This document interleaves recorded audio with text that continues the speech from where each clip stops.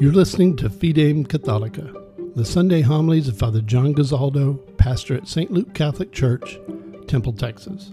Today's homily is from Sunday, October 30th, 2022, the 31st Sunday in Ordinary Time, titled Trees.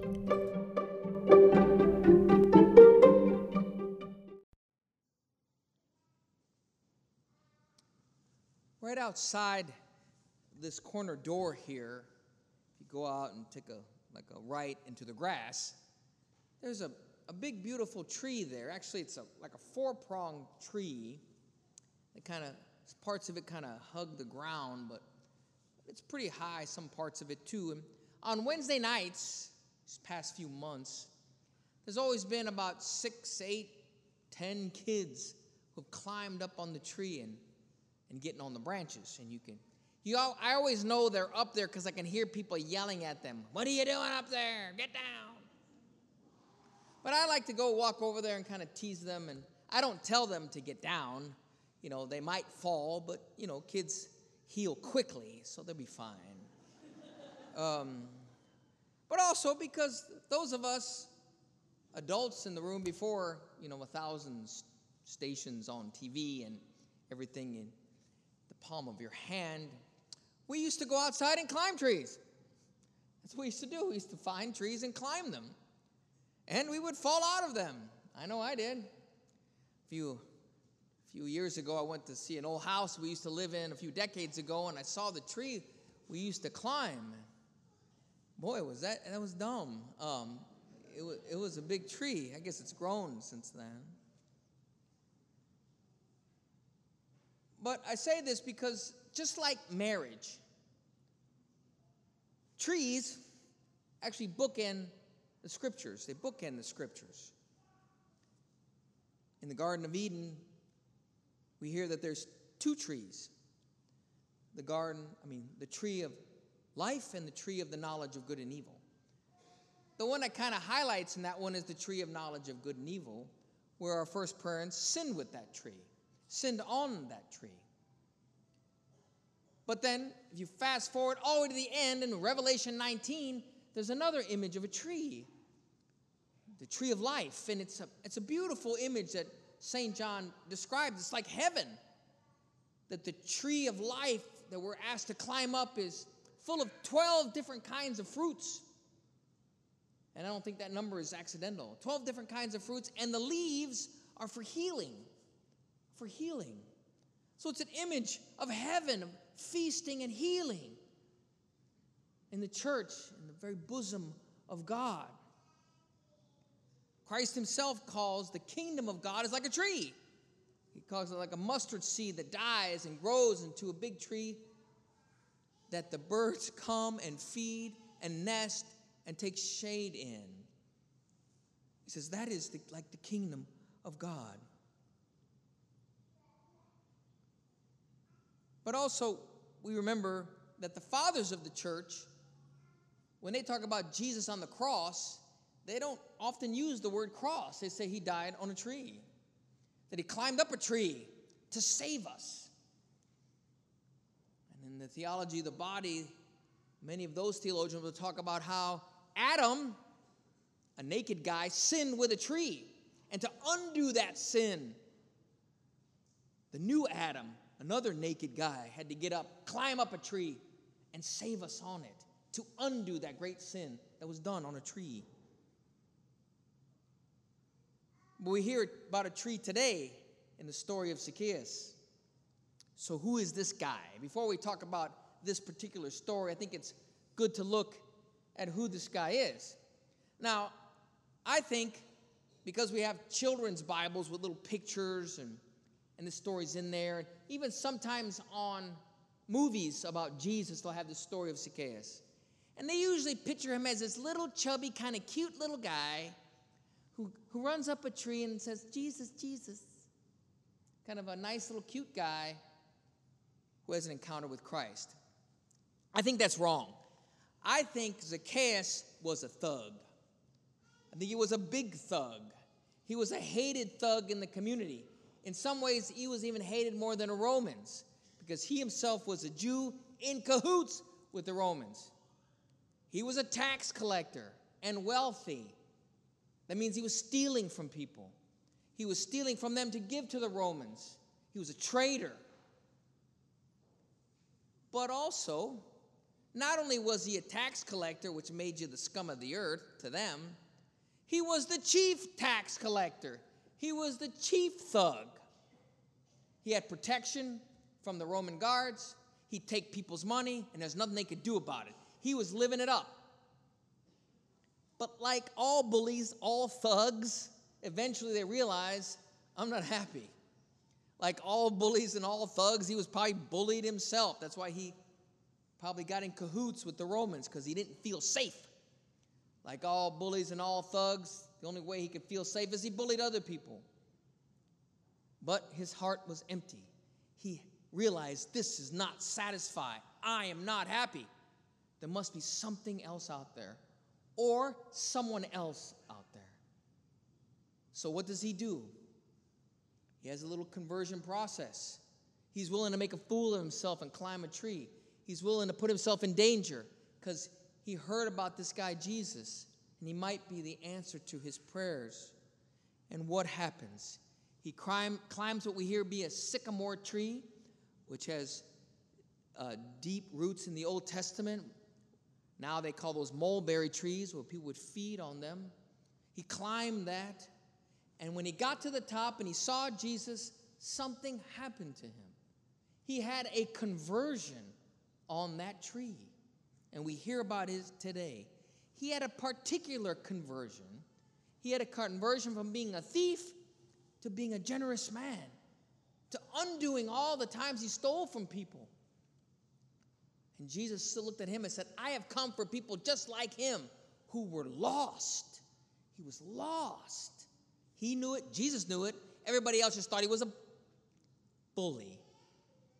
But he's the one that Jesus came to find.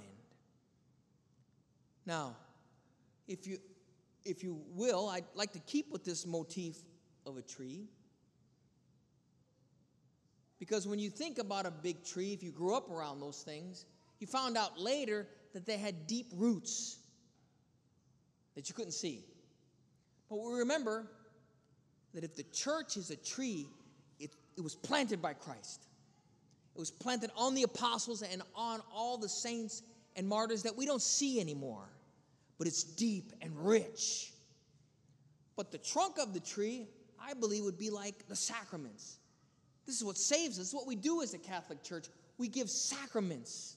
We don't just have Bible studies. Those are important. But we have encounters with Christ with stuff, with bread and wine and oil and water and crosses. That's the trunk of the tree.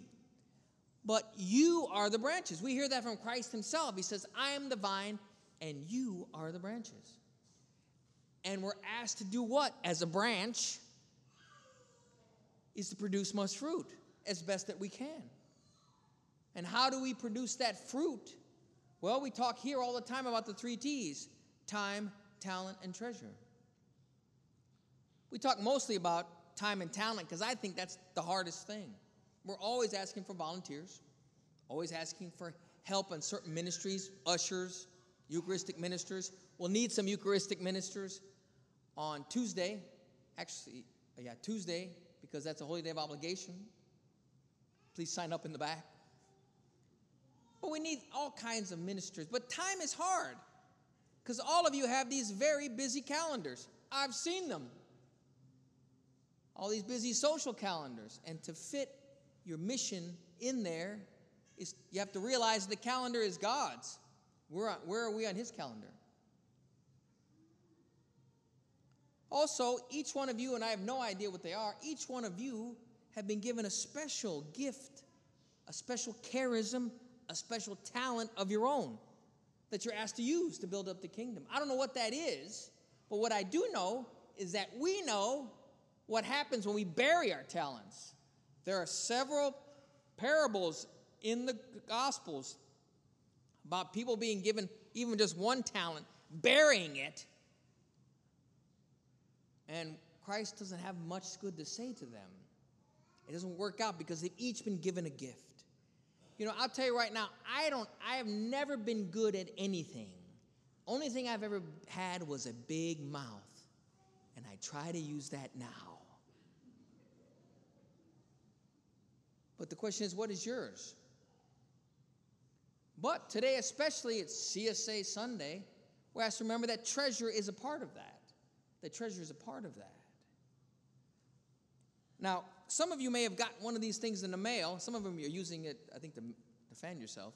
That's okay. I do too. Anybody getting this in the mail, raise your hand. Come on. Come on. Good.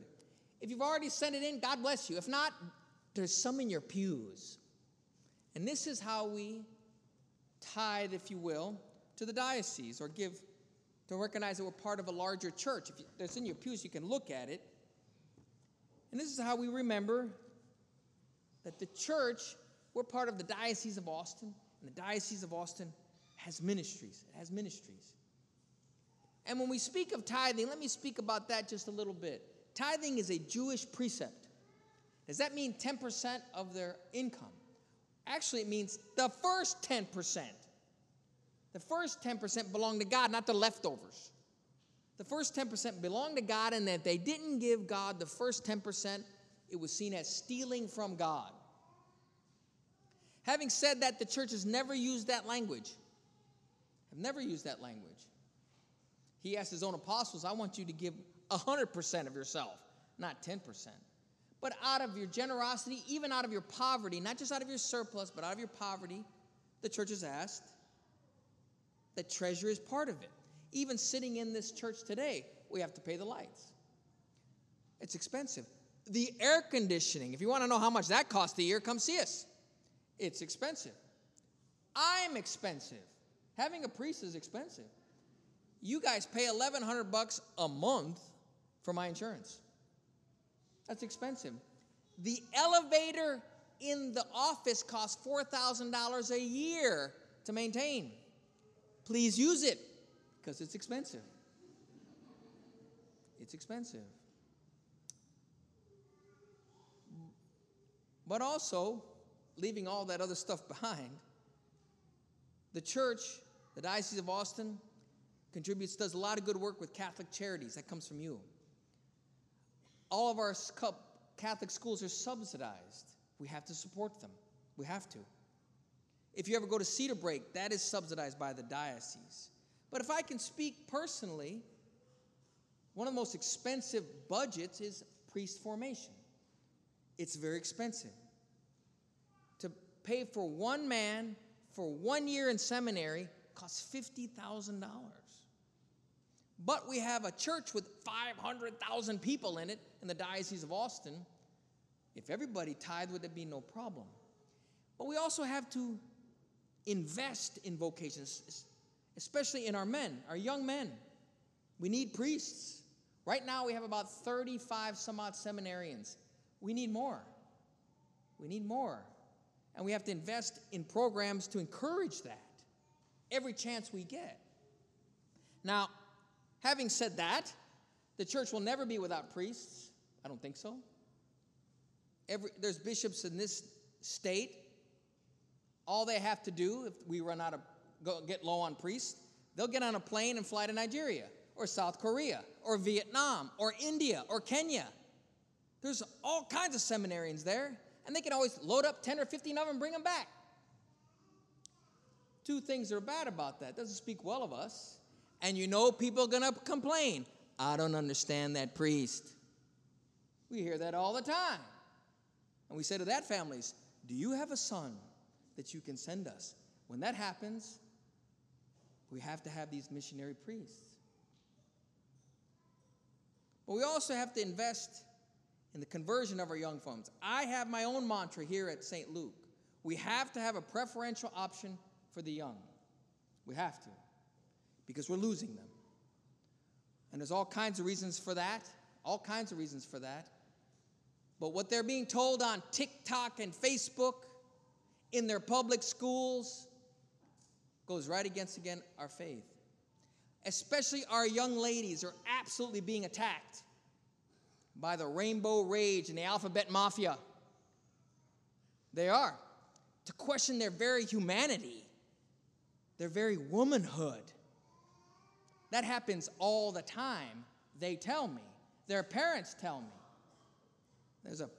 There's a family in Austin. They have a daughter.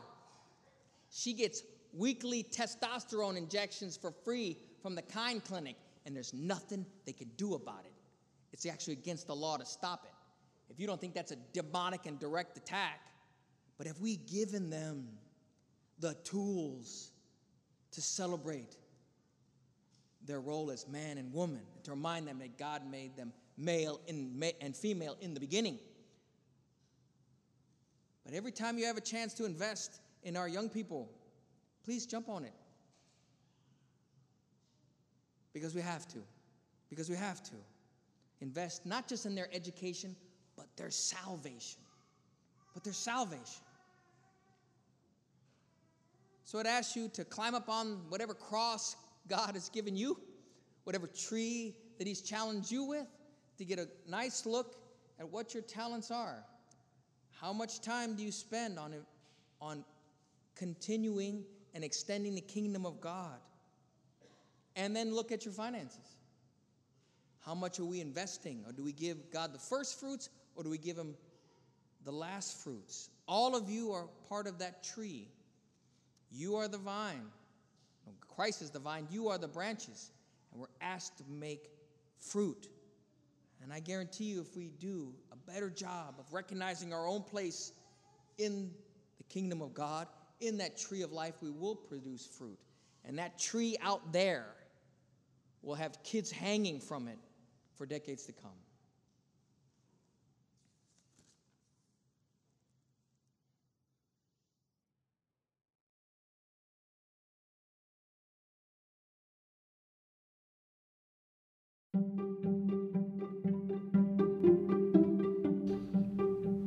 You've been listening to Fidem Catholica, the Sunday homilies of Father John Gazaldo, pastor at St. Luke Catholic Church, Temple, Texas.